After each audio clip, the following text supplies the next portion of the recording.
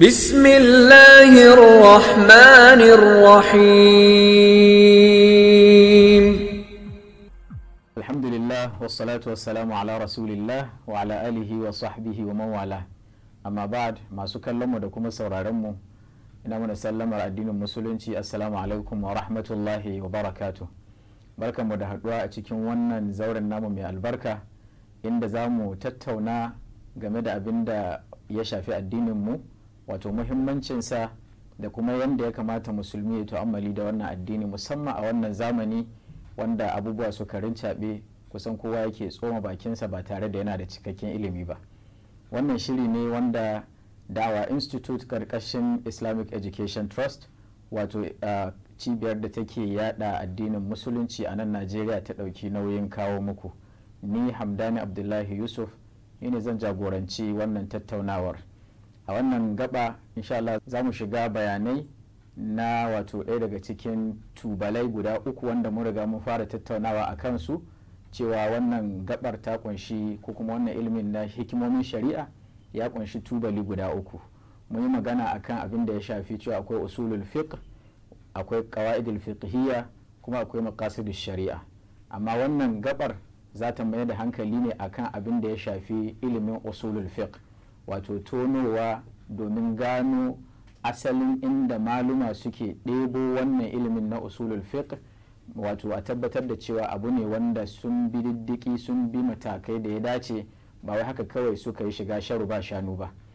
Wannan gabar za ta kunshi abubuwa kamar haka. Na farko za mu ji abin da ake cema usulul fiqh, menene ma'anarsa. Sannan za mu ji bayani akan ijtihadi, wanda shine usulul fiqh din nan shine malamai suke amfani da shi wurin fitar da ijtihadi. Wani ne mujtahidi, menene ijtihadi, menene waɗanne hanyoyi ne suke bi domin su cimma wannan matsayar, duka za mu ji waɗannan bayanai a ciki. Haka za mu ji bayani na abin da ya shafi wato muhimmancin lafiyayyen tunani game da alaƙarsa wurin fitar da hukunce-hukunce na shari'a ta hanyar amfani da waɗannan wato al'amura da suka kunsu a cikin usulul fiqh. Mujtahidai suke amfani da su domin su yi amfani da hankalinsu, lafiyayyen hankali, wurin fitar da ma'ana. Haka za mu ji shi wannan ilimin na usulul fiqh ya aka yi har ya fara, shin akwai shi tun zamanin annabi sallallahu alaihi wasallam a matsayin wani taskataccen ilimi, ko kuma a'a wani dalili ne bayan wucewan karni annabi sallallahu alaihi wasallama da sahabbai aka yi tunana a zo da shi domin ba da kariya ga addinin Allah. Za mu ji alakar shi wannan fannin da za mu tattauna a kansa na usulul fiqh da sauran bangarori guda biyu na qawaidul fiqhiyya da kuma maqasidush shari'a, yadda suke aiki wato hannu da hannu wurin tabbatar da cewa an samar da hukunce-hukunce waɗanda suka dace. A ƙarƙashin haka kuma za mu saurari abin da ake kira wato a turance shari'a rulings, wato hukunce-hukunce na shari'a. Duk wani abu da yake gabata a cikin aiki na shari'a wanda musulmi zai gabatar, akan kassama shi ne zuwa gida biyar. Misali a ce wannan wajibi ne, ko kuma wannan wato haramun ne, ko kuma mustahabbi ne, ko kuma wato makaruhi ne ko haramun ne, duka waɗannan matakai. Hakanan bayan wannan za mu saurari abin da ake kira wato maɓuɓɓuga na shari'a, wurin da ake ɗebo wato ilimin ko kuma hukunce-hukuncen shari'a.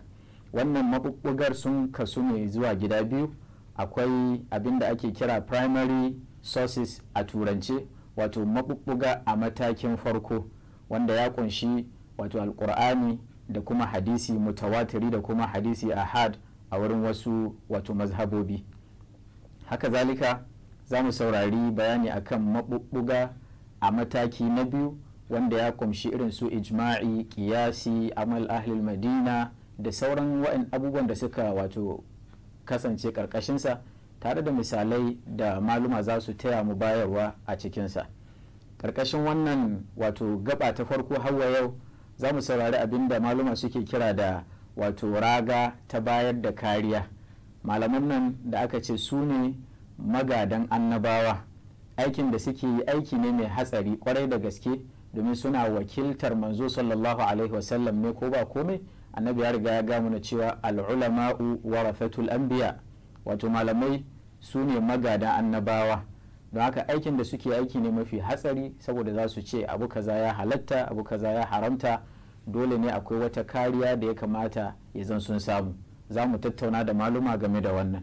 Haka zalika mun san cewa akwai mazhabobi daban-daban waɗanda muna da wato guda 4 wanda suka fi rinjaye, suka fi shahara, aka fi sanin su, irin su malikiya, shafi'iyya, wato mazhabar imam abu hanifa da kuma ta ahmad bin hanbal.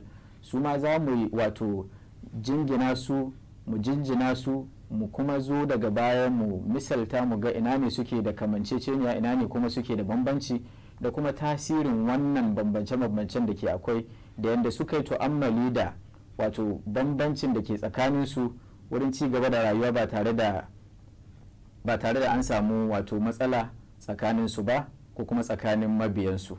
Waɗannan da ma wasu abubuwan masu muhimmanci insha Allah su ne abubuwan da za mu kawo muku a cikin wannan gabar ta farko, kuma na tabbata wannan abu ne da ake buƙatuwa zuwa gare shi musamman a wannan zamani.